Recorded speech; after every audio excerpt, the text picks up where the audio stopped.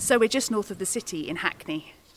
It's all full of little buildings, kind of stuffed one on top of another. We're in Orsman Road, and we're here with Reba J. Meets to hear the sound of timber construction. It's quiet, isn't it? Actually, what you can hear is children outside. War Thistleton designed these offices, and we're going to talk to Andrew War and Anthony Thistleton about bringing up kids and about growing up in Hoxton as a practice, as well as about timber buildings.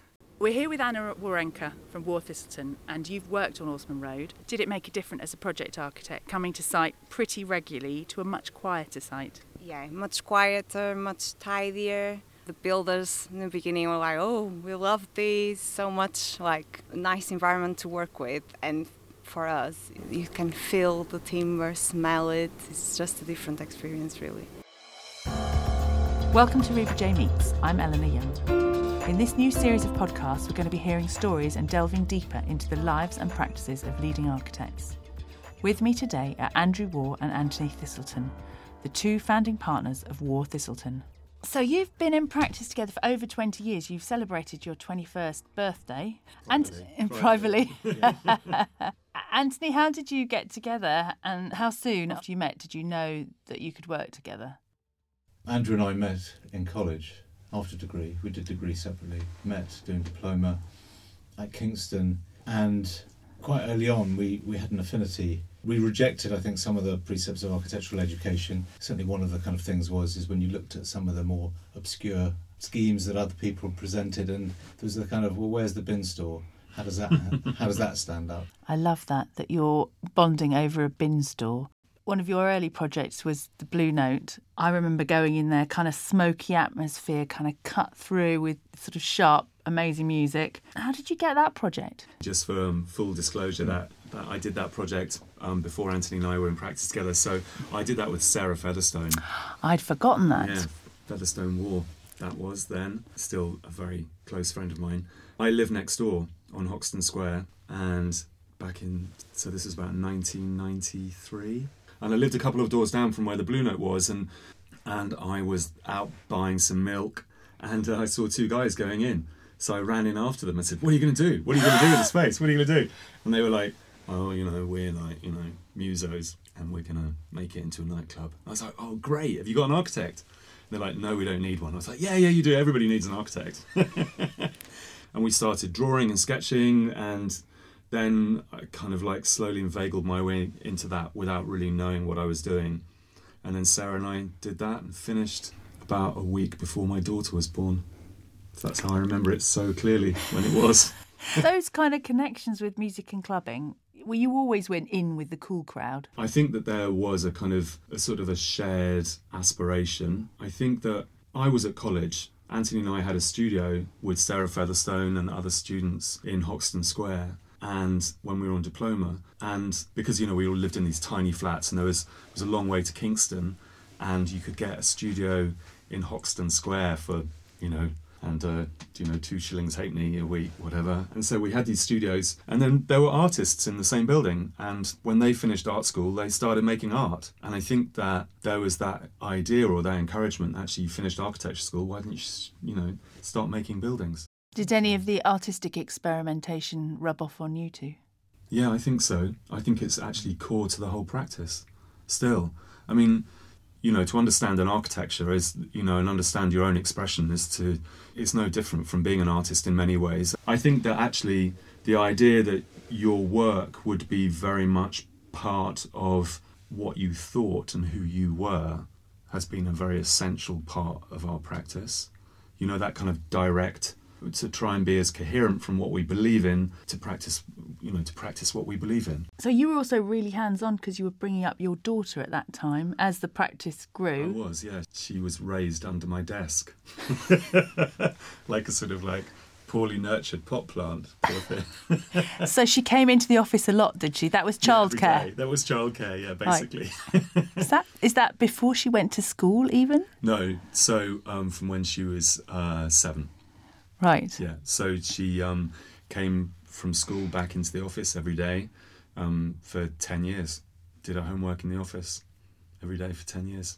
So you're in a growing practice at this time I'm talking about, and you're moving into bigger projects. Was it easy growing up in, scaling up? Yeah, we spent a long time around the 12-person mark, and I think once we started to grow beyond that, the growth was reasonably constant until we sort of reached 30. I think there are natural stages as you grow. But I think the one thing that I think we really did notice, or I certainly noticed, was the transition to actually getting the medium-sized buildings.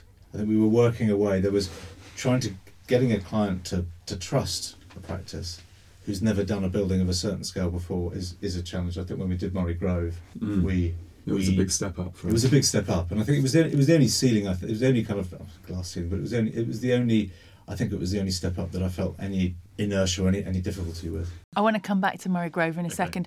There must have been some sort of failures on the way, some projects that were really hard or that had big issues or things that you didn't resolve as well as you wanted to. We won a competition in Liverpool quite early on for a big building, which we then didn't get to build out, and that was pretty difficult at the time. Funny that I recall that we came in as complete outliers. We were only about 7 people, and we were landed with this. What was the building budget? Probably about 50 million. Massive. And we, our direct client, kind of took a shine to Andrew particularly, but to the practice, and we, within 6 months.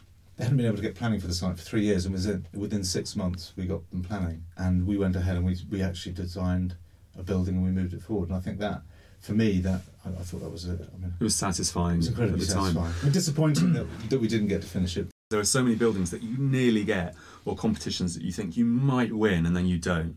Or planning jobs where the client decides to sell them and then somebody else brings their own architect or something, and that doesn't stop. Really, I mean, that keeps going. You just get a little bit more inured to it. You get a bit. I don't think you ever want to become, completely unsusceptible to that kind of heartache, because then you'd lose your passion. It's a heartbreaking process, often, still. And the other thing that nobody told us, is that you have to be quite old before anybody trusts you with a building. And that's like infuriating. I think I might have taken 10 years off if I'd known that. How old are you both? 50 something. 52 I am. And when did people trust you? About 2 years ago. It was a discussion I was having with someone, I can't remember, a year ago, and say it's amazing that people now finally trust us. And I said, well, look at you, look how grey you are. How grey? How grey and old. I thought you said great, but you didn't say grey. I mean, I think that, it's kind of like, you're right, it's track record, it's having a portfolio, showing that you've done these things already, but it is also kind of, turning up to a meeting with a few kind of lines. Of what, Coke? Rose feet.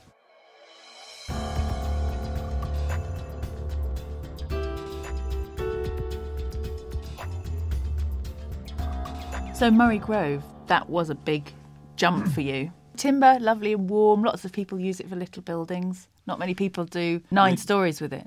Well, I mean, we were employed to produce a concrete building, 9-storey concrete tower, and that's the fee that was agreed. In fact, the fee was agreed was a punishing fee because Telford quite rightly pointed out we'd never done a building with a lift before, so they weren't going to pay.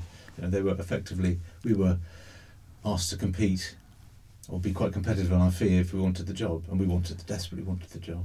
Yes, Andrew had this notion, well, let's build it in cross-laminated timber, which we knew about, and Andrew particularly he'd come back from a previous site where he watched this 3-storey extension to an old Victorian schoolhouse go up in an afternoon, and I just, that was infectious. And even though I was sort of, how are we going to do this for the money, and the client saying, you've never done a building of this scale before, what are you thinking? And yet Andrew kept on pushing, because I think but what was infecting us all was this possibility of doing things differently and getting a better way of putting things together, putting buildings together. We had this kind of fascination with the prefabrication of it, with the kind of, the on-site assembly of pre-made pieces, with the lightweight strength of the timber, and we had this kind of fascination with that. And there'd been conversation within the office about, how we could look at sort of urban housing crisis issues. Having to build these 20,000 homes a month or whatever it is that we're supposed to be building. And even 10 years ago, we weren't building enough housing. And the idea that we would do this without exacerbating climate change, without kind of having, more trucks rattling through the streets, the idea that we could do this in a different way had been a conversation that was happening in the office. And this was a project that happened at the same time as that conversation. And so naturally for us, I think, to begin to think about how we could make that building in a way in which we were happy about making a building as well as designing a building. So do you follow? So not just thinking about what will it look like and how big will the flats be, but what will it be made out of and how will it be made? What will the process, what will the material be? How will that affect the architecture? All those sorts of things. Because we had 10 years of pent-up architecture. We finally get a building of any scale, all these ideas kind of ploughed into it. And so we spent twice as much time as the money allowed us to do. So I think I've heard you talking about things on site, not just about lorries coming to site, but about the sound of a timber building being put together. Yeah, it was what so does it sound quiet. like? Nothing, just like bzz, bzz, like little cordless screwdrivers going off and people whistling, and kind of laughing and being happy. Such a different building site. There's no gloves, no masks, no goggles. So you kind of, it's like building in a sauna, really. Yeah. It's perfect. I mean, I have to say, just to kind of build on what Anthony was saying, that like one of those radio shows you hear about where people have done something really difficult, I can't remember what it's called, and it was sort of a perfect storm in the sense that the design director at Telford Homes was really, really proactive and really knew what he was doing and was incredibly encouraging of us as well. And I think that, and our original client, at Metropolitan Housing also was incredibly encouraging, and so were Hackney Council. So we had this kind of perfect storm of people who were really behind the idea as well. And I think that without Telford Homes' technical kind of creativity, it would never have happened as well.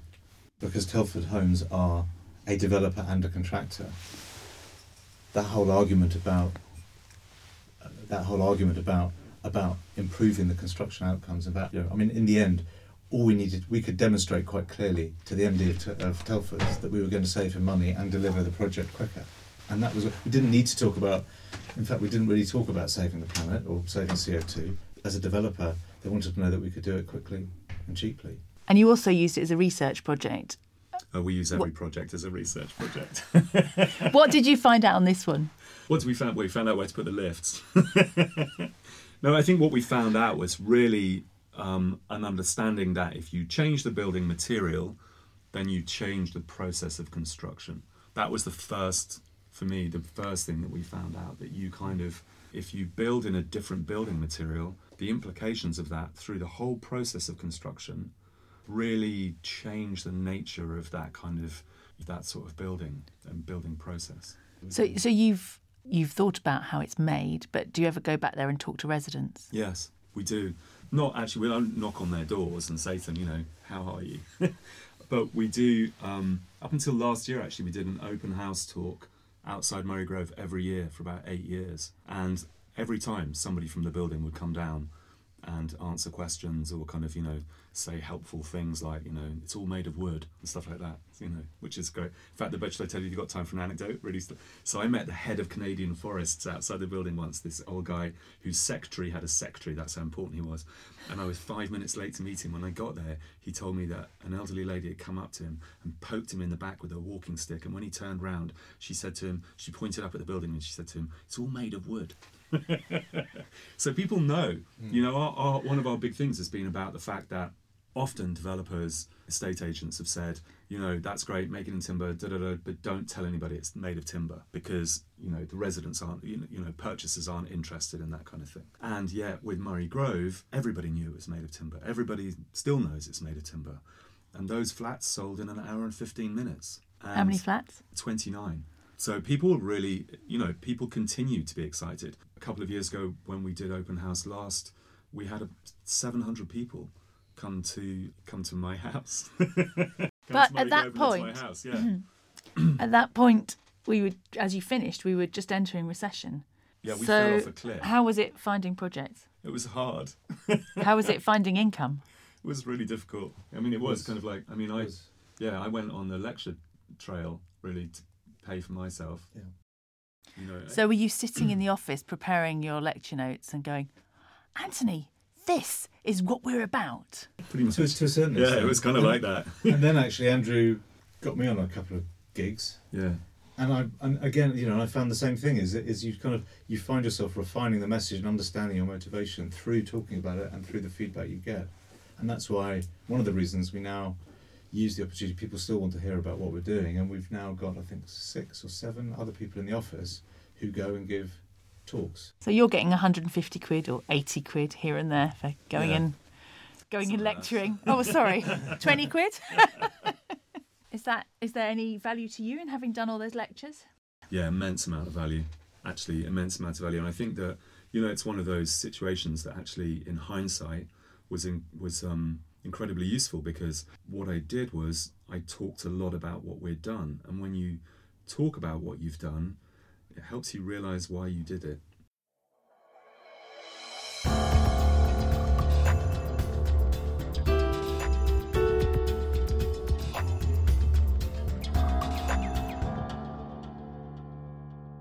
So at that point, you kind of become the poster boys, the poster people for timber structures. And maybe you get a chance to talk about other things too. Are there any lessons for other practices who might want to specialise?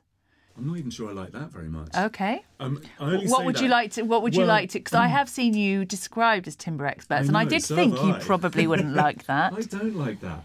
I mean, that was one of the reasons why Bushy was so great. You're going to say we're going to come on to that, but that's one of the reasons why Bushy was so great. Just because we have been as a practice obsessed or preoccupied at least with this, you know, with low carbon construction through timber, through engineered timber, understanding that material, understanding how that changes the construction process, changes the architecture. You know, we've become really directed on this because we think it's really important. But we didn't set out to become experts like some people, which is really, you know, which is great. You know, they set out to become experts on primary schools or on, you know, on a particular kind of field or in architecture. And that's great. But actually, I just think that what we're doing is the right way to do things. And I don't think that's being an expert in one area. I just think we're being good at our job, because you should build in a low carbon way. And we're building in a low carbon way. And because not many other people are, then that's easy to identify us as experts. But I don't think we're experts. I just think we're doing it Also, right. another reason is that not only is it a carbon negative material, but also when we use it, we exclude the real carbon villains, the materials like high embodied energy. So it's a substitution of concrete and steel. Simple as that. I think what's coming through now is regeneration. It's not just zero, it's -0. And it was put to me in quite simplistic terms. If you're driving through the States towards Canada and you need to get to Mexico, yes, slowing down is a good first step, but eventually you have to stop and then you have to turn around and go the other way. And so regeneration for me, or not for me, but That's good, I regeneration haven't heard that. it's the going the other way. Turning around and then heading the other way. Let's just deal with the issue with timber, is that people have fires. They know that timber burns. After Grenfell, that's a very big issue. Yeah, I mean, I think firstly, you know, timber is a combustible material, and we're in full acknowledgement of that, and we are careful and we are studious about the way in which we design our buildings to protect them against fire and to reduce the risk of starting fires and of fires having started in those buildings. I mean, Grenfell, you know, the awful tragedy of Grenfell was in a concrete building, not in a timber building. A concrete building with PVC windows, so they banned timber in external walls. I mean, it's about perception, it's about the force of the concrete lobbying organisations, the fact that they wrote to every MP, you know, the fact that they lobby the government against timber, all of these things, you know, so it really is about perception rather than fact. What we know about timber is that timber is completely predictable under fire. You know exactly how a pine tree will burn. You know that it burns at 0.7 millimetres a minute. You know exactly how it will char and everything else. You don't really know when concrete's going to explode. You don't really know when steel is going to buckle. So actually, going into a timber building, it's completely predictable how that building will behave in comparison to other structures of buildings. But moreover, it's about the fire load of what's inside the building more than it is about the structure of that building. So for us, it's a battle now on perception more than anything else. Yeah, very difficult thing. But It is. I mean, timber won't always necessarily be done so carefully. You're talking about it as a careful thing from your point of view. It is possible to design anything badly. Many years ago, a client came in, we were talking about a building project, and they were joking with each other about they also ran a cab firm. And they were joking about when the cabs had to go into the garage to be checked, they each had to have a fire extinguisher. And rather than fit out their cabs with a fire extinguisher, what they did is they had two. And the cab that left, having got the tick, would then have his fire extinguisher taken out and be taken back to the cab that was in the queue. So they managed to get their fleet of 50 cabs through with only 2 fire extinguishers. And then all these cabs are out on the road, and if a fire occurred, they wouldn't have any firefighting. How was it? These people thought it was hilarious, Yeah. and they were joking about it. That was the last meeting we had with them. Because but that's a culture that's... I think we might have got on our high horse over that one. we No, arranged you're an right. exit, I mean, but it's as bad as kind of moving the solar panels around, isn't Yeah. it? But that's not an unrecognisable culture to anyone in frankly in construction, any industries, yeah. whether you're running a cinema or a cab company or you're working in construction. Bushy Cemetery, Yeah, Sterling Prize shortlisted. Very beautiful. thank you.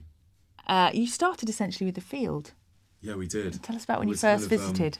So it was one of those amazing phone calls that you get, you know, the sort of a friendly but hesitant voice on the other end of the line saying, I'm not sure this would be something that would interest you, but, you know, and then from there to be kind of standing in the middle of a patch of, well, a field full of cabbages, you know, looking out on sort of 17 acres of... Bucolic cabbages. Bucolic cabbages.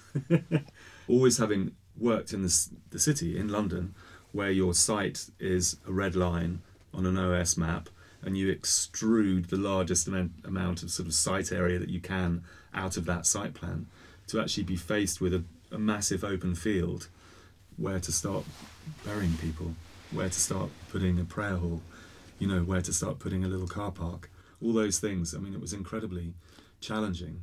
So it's for a Jewish Orthodox community. Yeah. Did you know about the rites? Did you No. know how it all worked? No, I didn't know anything at all. How does it work? It works really beautifully, actually. It works in a way which has been honed, you know, over, nearly 2,000 years, I suppose, of kind of just of understanding a process. I mean, I think the thing about the Jewish community is they have had that amazing sense of integrity as a community, of doing things together, of kind of celebrating family, of celebrating relationships, of celebrating each other, you know, has allowed them to kind of retain themselves as a community whilst living in countries that have been dominated by other communities, other cultures. And so you can see that over hundreds and hundreds of years, that actually they've just got really brilliant at this sort of thing, you know, of festivals and of things that bind them together.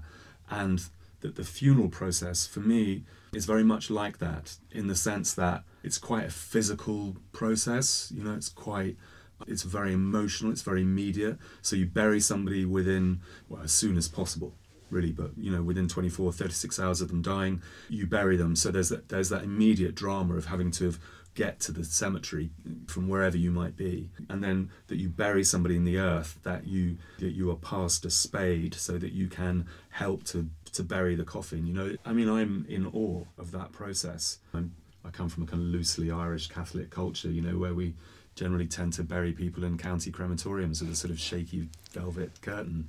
It's really rather awful in comparison. So you conceived of the pavilions at Bushy Cemetery as coming from the earth? Yeah, very much so. And the other thing as well is because when that cemetery is full, then the prayer halls will be demolished and a new cemetery will be built with new prayer halls on. Because one of the tenets of the Jewish faith is that you are buried and that your burial site will be looked after by the community in perpetuity. So once that field is full of burial sites, then you'll need to move to another field. But it sounds very poetic. How did you actually go about it? It's all about sort of messy digging, isn't it? That's construction for you. That's construction. I mean, it is a mess. But no, I mean, I mean, it was just fantastic. I mean, we got planning consent, we built a sample wall, the sample wall fell down. I was standing outside with the chief rabbi and the chief executive of the United Synagogues in front of a lump of mud, and, them both looking at me going, "It'll be all right." And I was going, yeah, no problem. And then, Rosie, the engineer, she found a rammed earth specialist in Australia, and we had Skype meetings with this guy, and then we flew them over from Australia, and two of them went to the local building centre, employed all these local guys, and got some bobcats, some little diggers, and mixed all this rammed earth.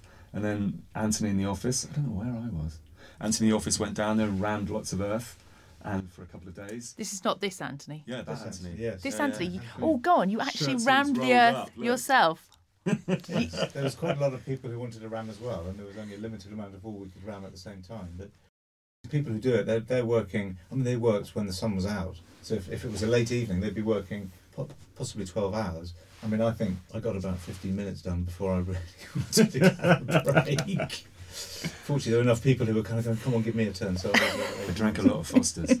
So, in a way, it's a bit like an experiment, another experiment, like Murray Grove. Yeah. I mean, the brilliant thing is that there's no typology. So it's not like you don't need a spire or a dome or a crescent or a cross. It is a building which is a shelter. It's a simple building to shelter people in while they think about their loved one, while they think about themselves and their own mortality, while they think about life in general, community in general. So it's just a very simple building, very understated building, but one which should represent both the immediate context, the immediate purpose, and also have a sort of a wider religious kind of understanding. It was 10 years and lots of talking in sitting rooms across North London to people, because we had 10,000 clients.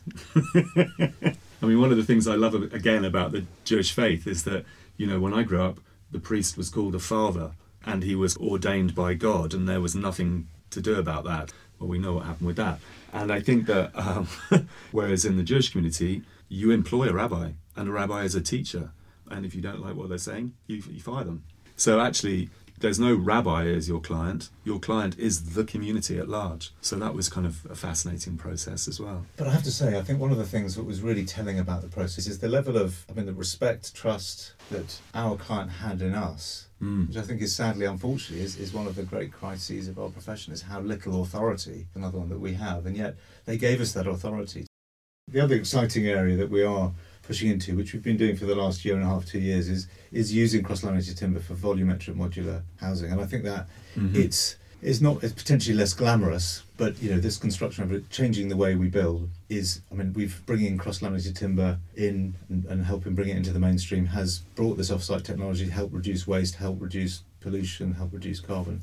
But in the end, the construction industry itself is incredibly wasteful. 40% of stuff that's brought to site on a typical building is then taken away as waste. It's a massive user of water. There's so many different parameters against it which it fails abysmally. And construction productivity over the last 50 years has decreased by about 20%, whereas in manufacturing as a whole, it's gone up by about 250%. And that's because we're still doing things the same we did 200 years ago. A load of stuff from Travis Perkins turns up on site, is tipped out, and another supplier. There are other suppliers. Other suppliers are available, and then put together, by hand mostly. And that's, I think, the opportunities for building things in factories and the difference to not only differences to productivity, which you desperately need to deal with, not only for waste and materials use and embodied carbon, but also because we've had this housing crisis, which has been going on for 25 years. We've failed to meet the demand for housing. And this is the job of architects, and yet we're not applying ourselves to it at all. So what's the next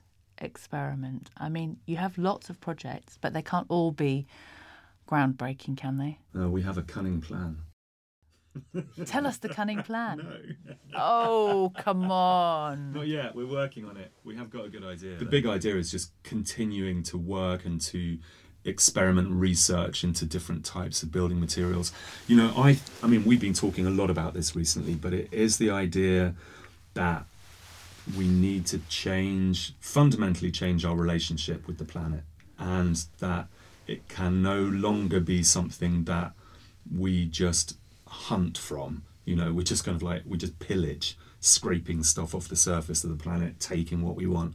It has to be a process of regeneration. It has to be a process of putting back into the planet, but also understanding how we can work with what we've got. How we can replenish, how we can reuse, we can refurbish, how we can regenerate. I mean, I think the idea in architecture school is that the job of an architect is always is a blank canvas, and sometimes that's a blank canvas with context. Sometimes it's a blank canvas where you have to ignore the context, or whatever it is. But it's certainly, the idea is that the first thing you do is knock down whatever's there. You'll clear the site. But I think we need to start thinking much more carefully about the buildings that we have and what we do with them, how we use them, how we use the stone that we have, how we use the concrete that we've already made, the steel that we've already formed, how do we reuse those things? So it's a kind of completely changing our cultural notions around, the materials that we have and how we use them again and again. Anthony, Andrew, thank you very much. Thank you.